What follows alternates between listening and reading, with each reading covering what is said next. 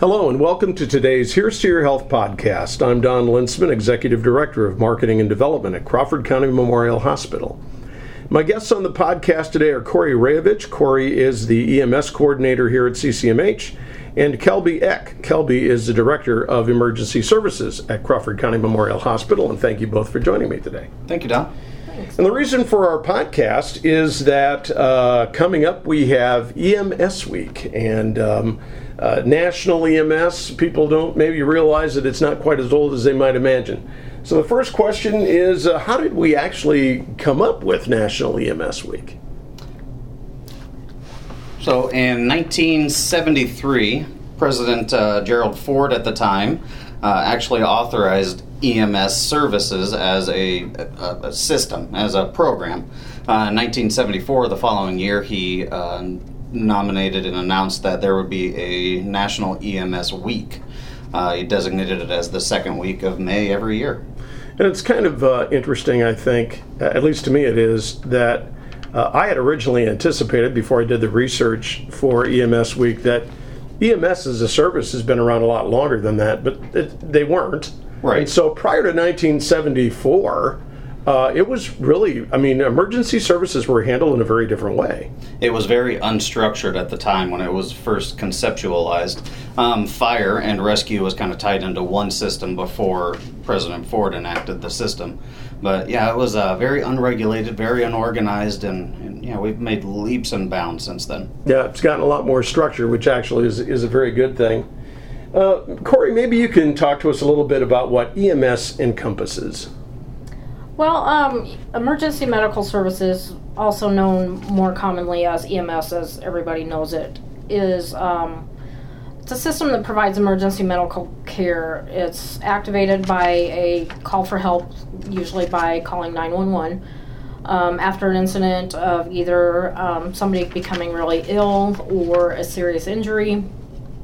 The focus of EMS is providing emergency medical care to patients, easily recognized when emergency vehicles or helicopters are seen, responding to emergency incidents. But it's also much more than just a ride to the hospital. It's a system of coordinated response in emergency medical care involving multiple people and agencies. We have several, different people and agencies that respond to calls, such as fire, police. It's not just the medical people that are involved. And I think you make an excellent point that I think that most people think that when they pick up the phone and they dial 911 because they have some sort of medical emergency, that the only thing that really happens is that someone shows up and takes them to an emergency room somewhere. But it's a lot more complicated than that, and there are a lot more people who are involved in that particular process.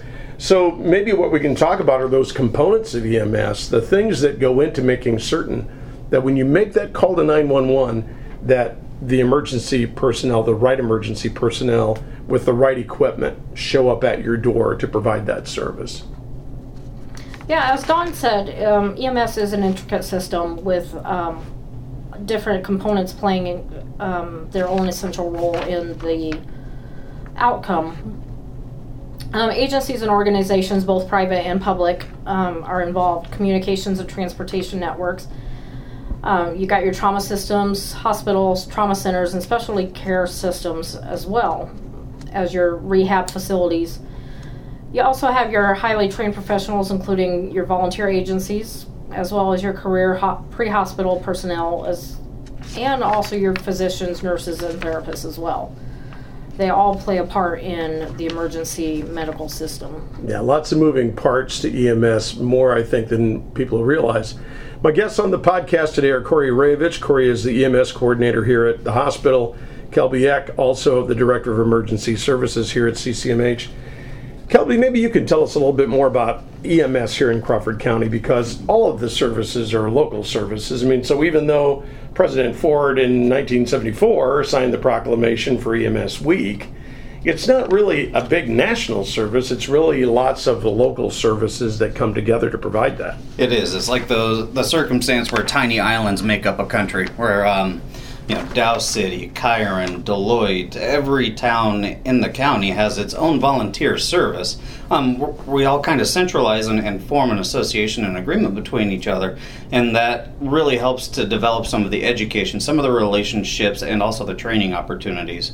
The EMS system, it's very much so handed down from the very top to the very bottom and kept systemic all the way through. Everybody has the same training as often as humanly possible, and the same set of rules and same mindset as the other. And in some instances, communities have first responders, and some it's fire and rescue, and some they actually do have an ambulance service. Right. I mean, so even within communities, you have a very tailored approach to EMS. You do, and that's one of the more difficult things of dealing with EMS is the different, knowing and understanding the different levels of service that each area and each community can provide. Our community is very lucky. We have a paid EMS service right out of the hospital, responds to any and all 911 calls in the county. So we are always ready and able to take care of even the sickest of patients at any given time. Our volunteers help immensely with that. They are trained at very high levels as well to take care and assist in any of those calls. But like I said, our community is extremely lucky. There's communities around that are struggling far worse than we ever imagined. And Crawford County should hold themselves proud that they have that many volunteers and that many highly trained people to take care of us. And even if, when you say the sickest patients come here, even if we can't provide all of the care that they need, we have ways of getting them to the next level of care. We do, yeah. And that's very lucky as well. There's transport times from one facility to another that are exceeding 4, 6, 8 hours some places. We're very lucky that we have that transport service available in-house. It's always on the table. We can get somebody to the level of care that they need in a very rapid time. Cori, Kelby just talked a little bit about the skills that and the training that EMS personnel receive. Maybe you can give us in a kind of in a nutshell, in a very, very quick way, the kinds of training and skills that EMS volunteers or paid staff get trained to. It all depends on the level of certification that they go through. The first responders usually have to go about 64 hours for their certification. EMTs go anywhere from 120 to 150 hours for their certification. And then paramedics are usually about 9 months on top of the EMT hours. And then, of course, they have to do so many hours of continuing education every 2 years to renew their certification. A lot of the communities that do have their volunteers, as well as the hospital, we do offer continuing education hours, so we can make sure that our volunteers, as well as our paid staff, can receive their continuing education so they can continue to carry their certificates so they can renew every 2 years. My guests on the podcast today are Cori Rayevich. Cori is the EMS coordinator here at CCMH, and Kelby Eck, who is our director of emergency services. We're talking about National EMS Week, which is coming up.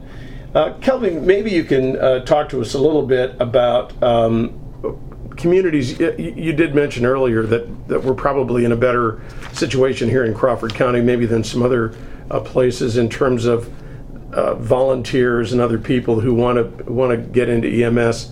Maybe you can tell us a little bit about if someone wants to volunteer to join a local EMS service, what are usually the steps that have to be taken there?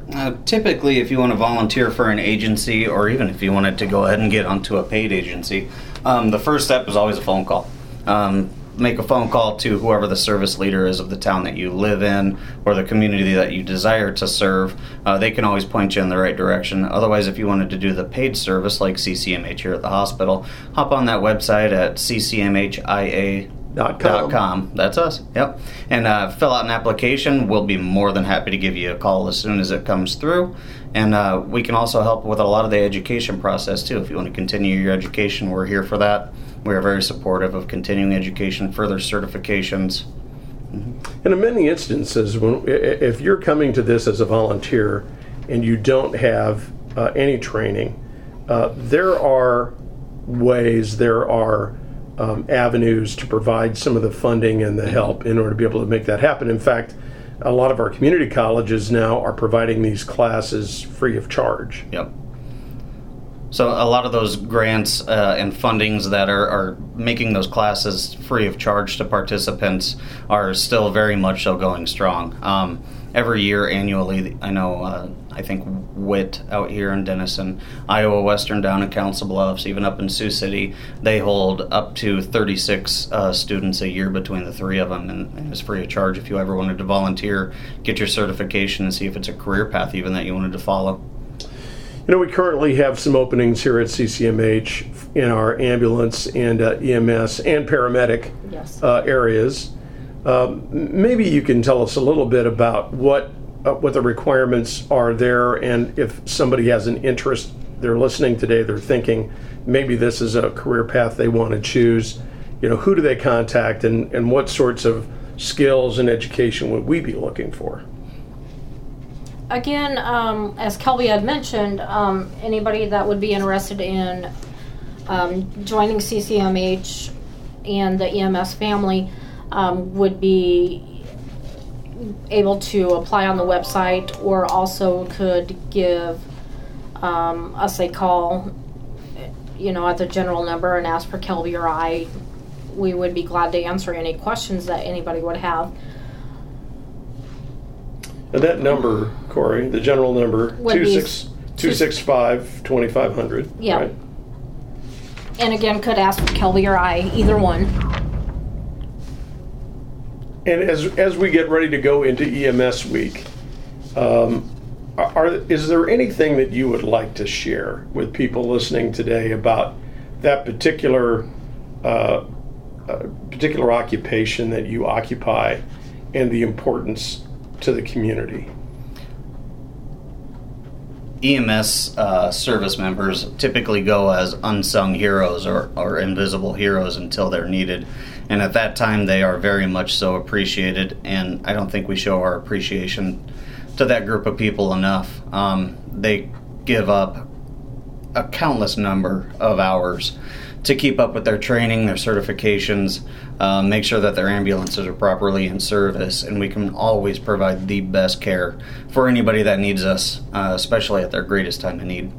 So if you see an EMS member, if you see somebody that's thinking about volunteering for an agency or getting hired on somewhere, give them a pat on the back and tell them thank you. Make sure that this is their week to be recognized.